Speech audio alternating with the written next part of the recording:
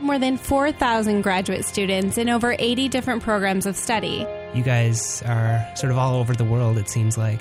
It's kind of mind-blowing when you think about it. Here on Inspiration Dissemination.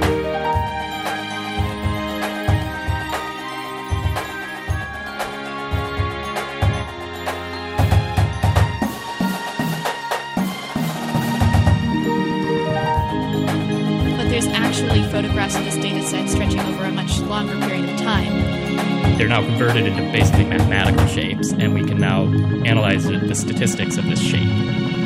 Good evening, listeners. Good evening, listeners. Good evening, listeners. It's February 23rd, and you are tuned in to 88.7 KBVR Corvallis. It's currently just after 7 p.m., and on a Sunday, that means it's time for another episode of Inspiration Dissemination. I'm Chelsea Beheimer. And I'm Heather Forsyth. At Oregon State, we have more than 4,000 graduate students in over 80 different programs of study. So here on Inspiration Dissemination, we feature the research and their personal stories each week. If you're a graduate student at Oregon State and you're interested in coming on the show, you can find out more about all the awesome things going on here and check out our blog at blogs.oregonstate.edu/inspiration. And here you can find links to our Twitter and Facebook pages, as well as our podcast if you miss an episode. Inspiration Dissemination is recorded live, and should they occur, any opinions expressed on the show are those of the hosts and their guests and do not necessarily represent Oregon State University or this station. Before we get started, I want to plug that in about a week, we are having this event called Grad Inspire, and we've done similar events in the past few years. So this is an event organized by the host of Inspiration Dissemination in collaboration with the grad school. In the past, it's been called Grad X. And what we do is we essentially choose and nominate graduate students at Oregon State who have really, really compelling stories and really exciting things to say. And they give short, inspiring talks about their research and their personal struggles through that or triumphs through that. And it's going to be March 3rd in the Memorial Union Ballroom here on campus.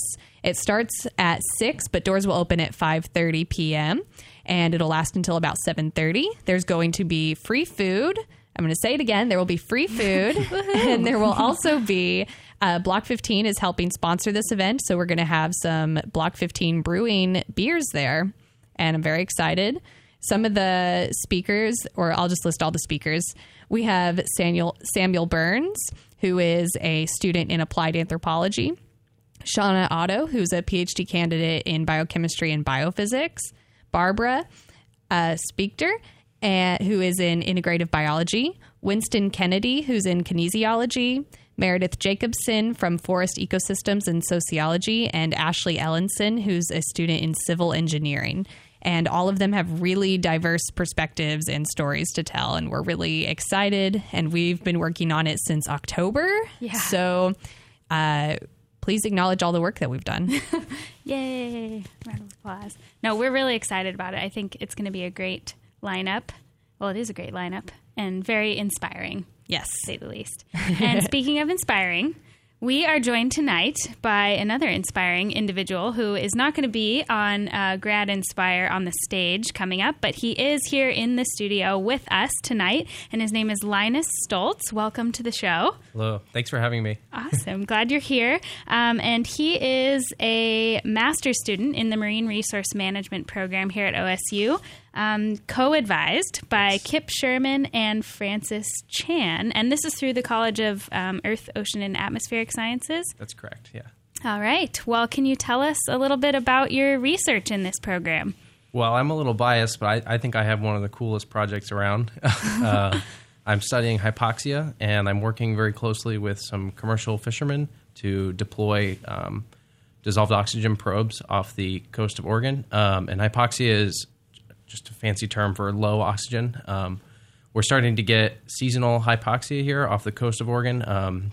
My advisors had done some previous work in these past few years and have found, that we're having to deal with this seasonal hypoxia that's becoming an issue in the summertime, usually from March until on through the end of September.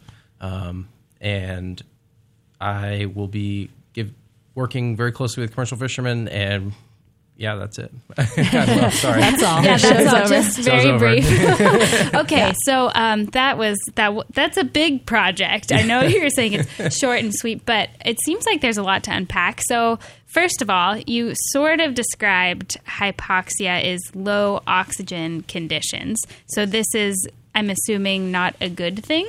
No, this is bad. It's something that we can kind of hopefully account for.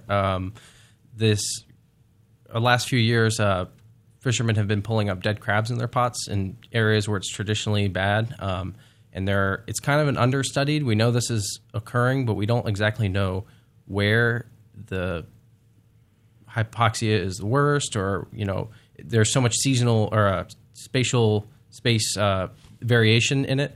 I know some fishermen would set their pots one place, pulled up dead crabs, and then they check their next string, a couple miles away, and they're totally fine. So we just don't. There's something is emerging that we're not 100% sure on. So the nature of this is very much a pilot study.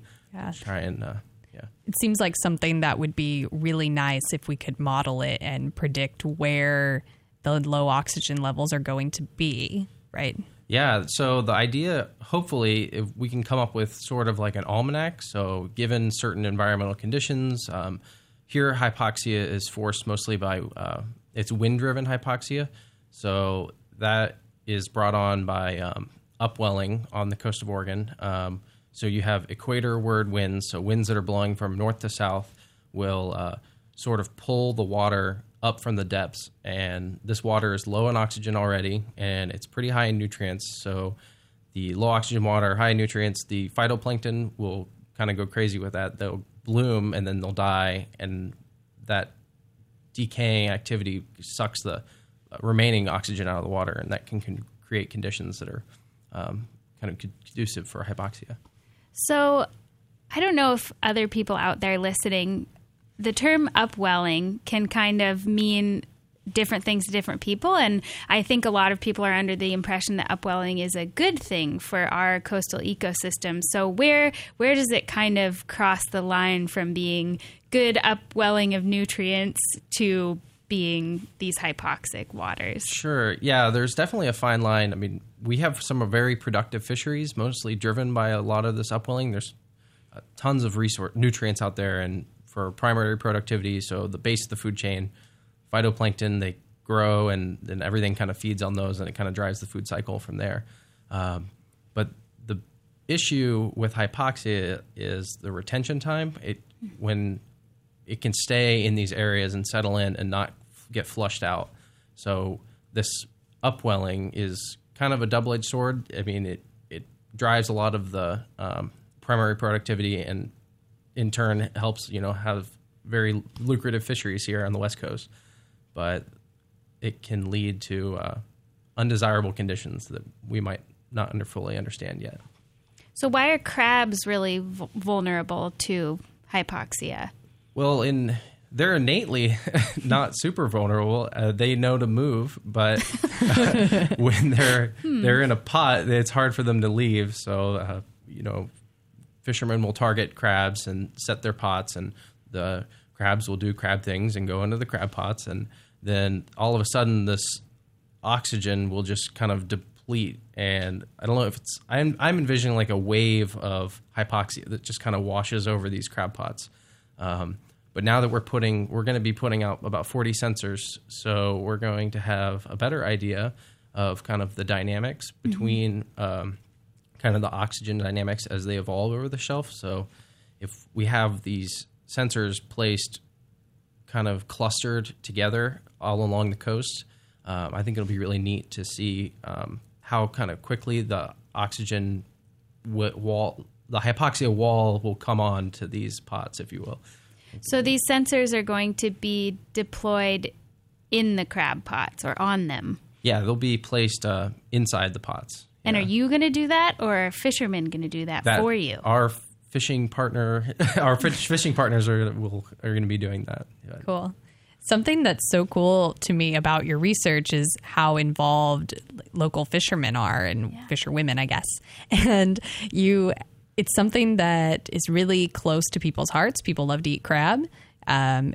It said $66.7 million in commercial sales just from the fisheries in Oregon, which is crazy. Yeah. And also, so it's a thing people really care about and are willing to, apparently, to like work with scientists and to put in their own research effort or whatever effort is needed to improve these conditions. That's really exciting. Yeah, this is a really cool project. Coming from North Carolina, I worked pretty closely with some commercial fishermen to reduce bycatch in the shrimp trawl fishery. We tested some different gear configurations, and it's really neat to come out here and kind of compare the different communities of fishing industry from coast to coast, and it's very different here. Good different, but just definitely different. All the fishermen that I've interacted with here are super helpful, super knowledgeable, and I'm really looking forward to working with them as partners on this project through the summer. Yeah.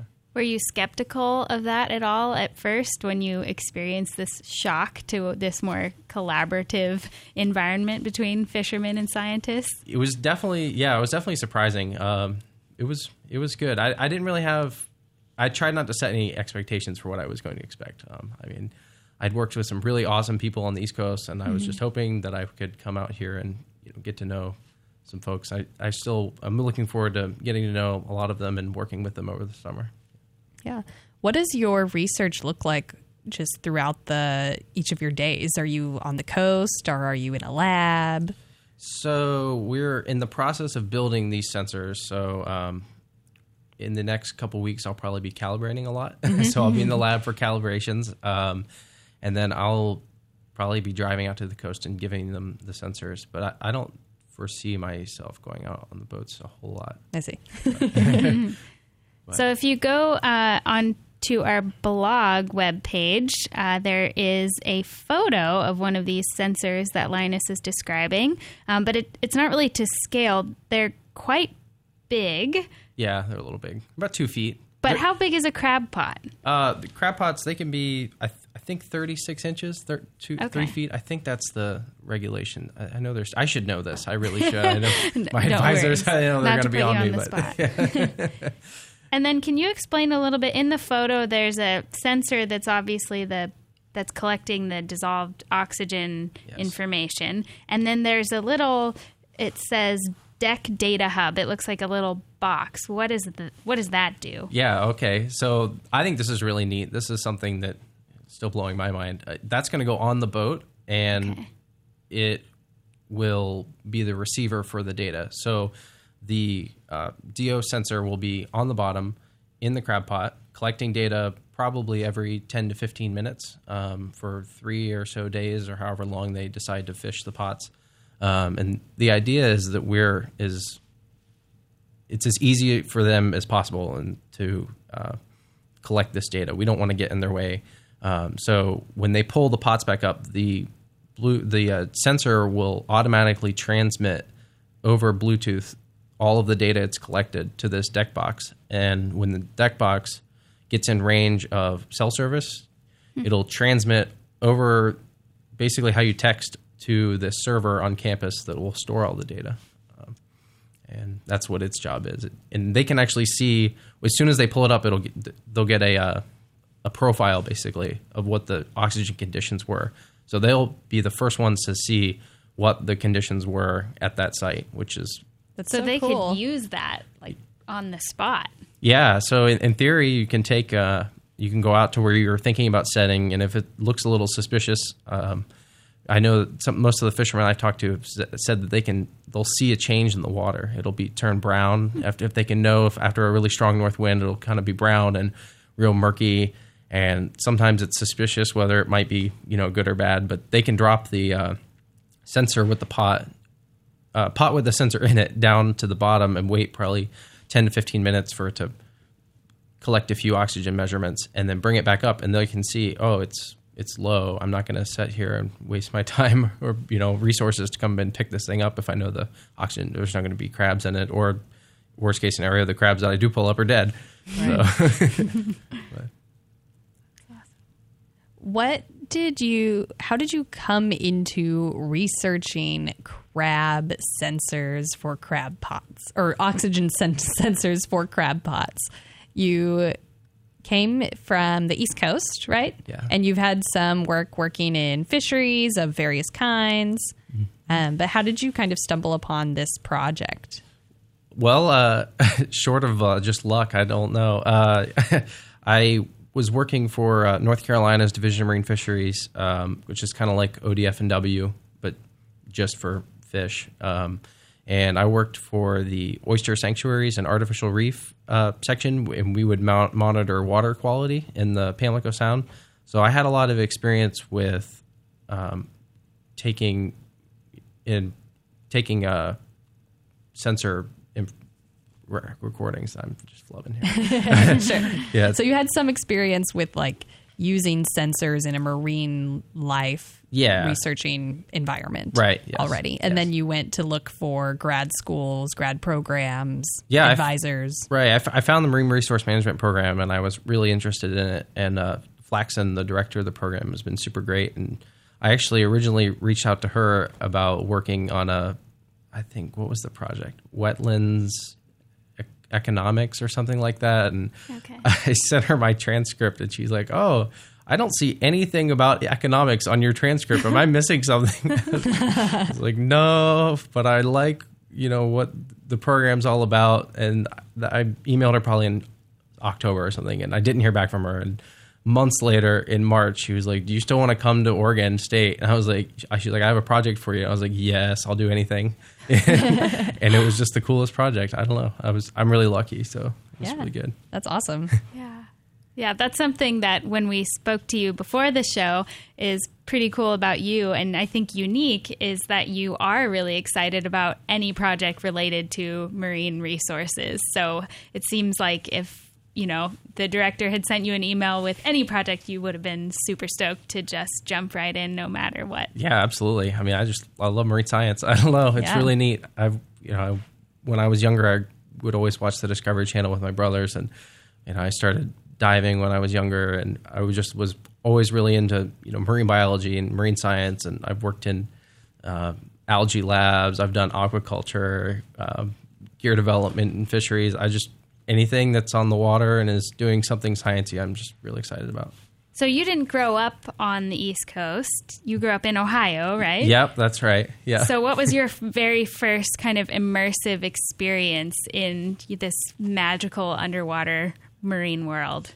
Well, I started diving pretty young with my dad, and I was lucky. I got to get certified when I was 10. So that was always fun. Yeah, where did you get scuba certified in Ohio?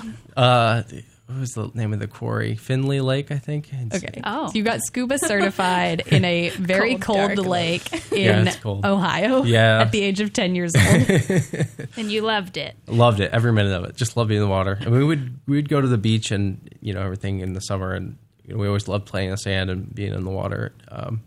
And I just carried on through. I don't know. Here I am. Here you are. Very cool. And so you're pretty early in your program, right? You're in your second term, and you're already kind of fully involved in this pretty big project. So where do you see kind of what's the end goal, and then kind of after that, do you see yourself continuing with this project, because it's obviously really involved? So I think for the next few months in the summertime, it's going to be important. So we'll really get a sense for kind of the oxygen dynamics as they kind of evolve over the summertime. I don't know at this point whether we'll be able to make any predictions based on, if there's any observed environmental conditions that we can say, if the wind blows out of the north for, 3 days, and then it's not windy, and then it's comes around, it's some combination of environmental conditions will lead to this hypoxia recipe. I'm not sure, but that'll be really interesting to kind of analyze when we actually get the data back. And as far as on into the future, I think that would be cool to kind of keep following through with it. But I'm open to any new adventure always. Yeah. I think that's something really cool about you and cool about most grad students and researchers, I think, is that we're really excited about the process of learning. And I think that's the most important thing maybe to be a researcher, is to just be willing to be adaptable and to research different things and learn to get excited about whatever cool topic you're going at. Yeah, definitely. But also, do you have a favorite marine animal by chance? Oh, favorite marine animal. Oh, put me on the spot here. Sorry. I think sharks are neat. I think in a perfect world, I would be a shark biologist. I think that'd be the really cool. I don't know who would pay me to do that, but I think that would be the coolest thing. Sure. You're on Shark Week. Shark Week. Don't get me started on Shark Week. It's gone downhill. Yeah. Cool. Well, I hate to ask one of the harder questions, but I'm so curious because I think a lot of conversations around some of these ocean issues that are affecting really valuable fisheries in Oregon, you hear a lot about climate change effects on the ocean. And what is your take? Do you feel like these local kind of efforts to try to understand these larger scale ocean impacts, do you think we are going to be resilient as coastal communities in Oregon?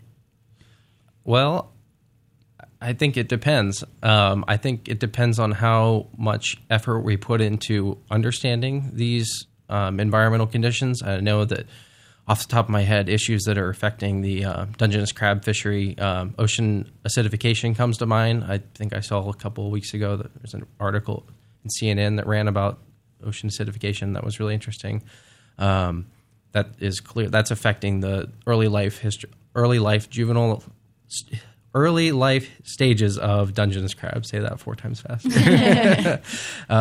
And hypoxia is becoming an emergent issue with just the ocean global deoxygenation. There's kind of a trend for us losing oxygen based on environmental conditions and climate change. Currently, I was looking at Dungeness crabs kind of management plan, and they only have 2 conditions right now, environmental conditions that they really monitor for in terms of management strategies, which would be domoic acid, which is acid that comes out of like phytoplankton and can build up in their tissues and make us sick. But, and then meat fullness, so that's just what percentage of their body weight is usable meat for their crabs.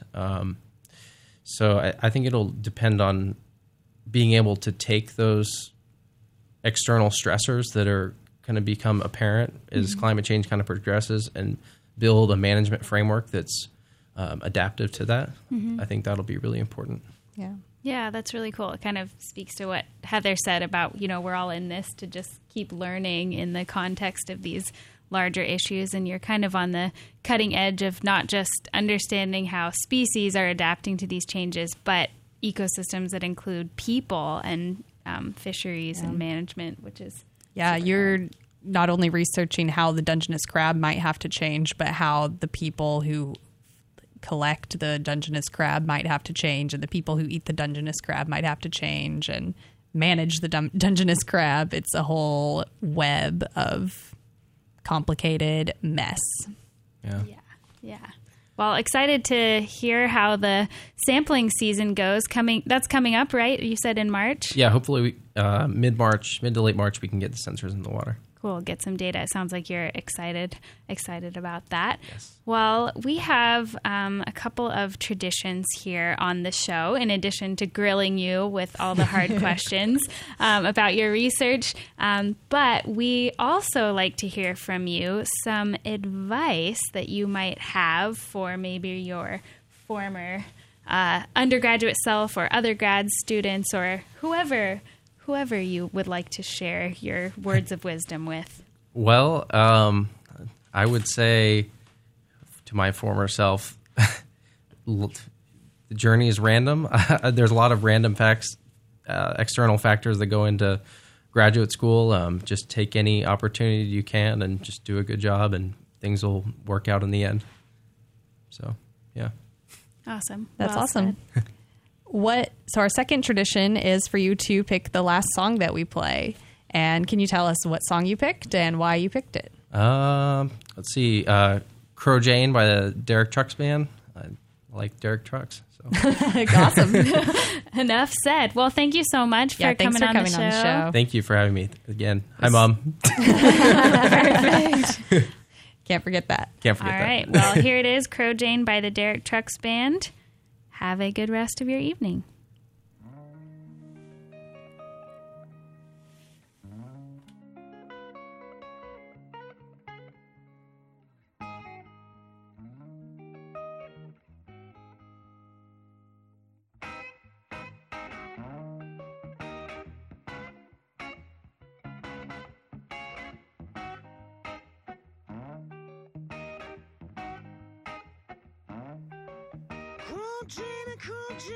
Crow Jane, don't you hold your head so high.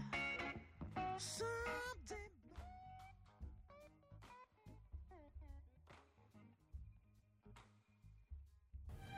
Thank you for listening. If you want to support the show, tell your friends about it and give us a 5-star review on Apple Podcasts and follow us on Twitter and Facebook at KBVRID. This theme music was performed by the OSU Drumline, and the intro jingle was created by Olin Haman. Special thanks to the supporting staff at KBVR that allow the show and podcast to be possible. This show was started by Jean Kamvar and Joey Hulbert in 2012. To learn about our current hosts, other graduate students at Oregon State, or if you want to be part of the show, visit our website at blogs.oregonstate.edu/inspiration. Thanks again for listening, and stay curious, my friends.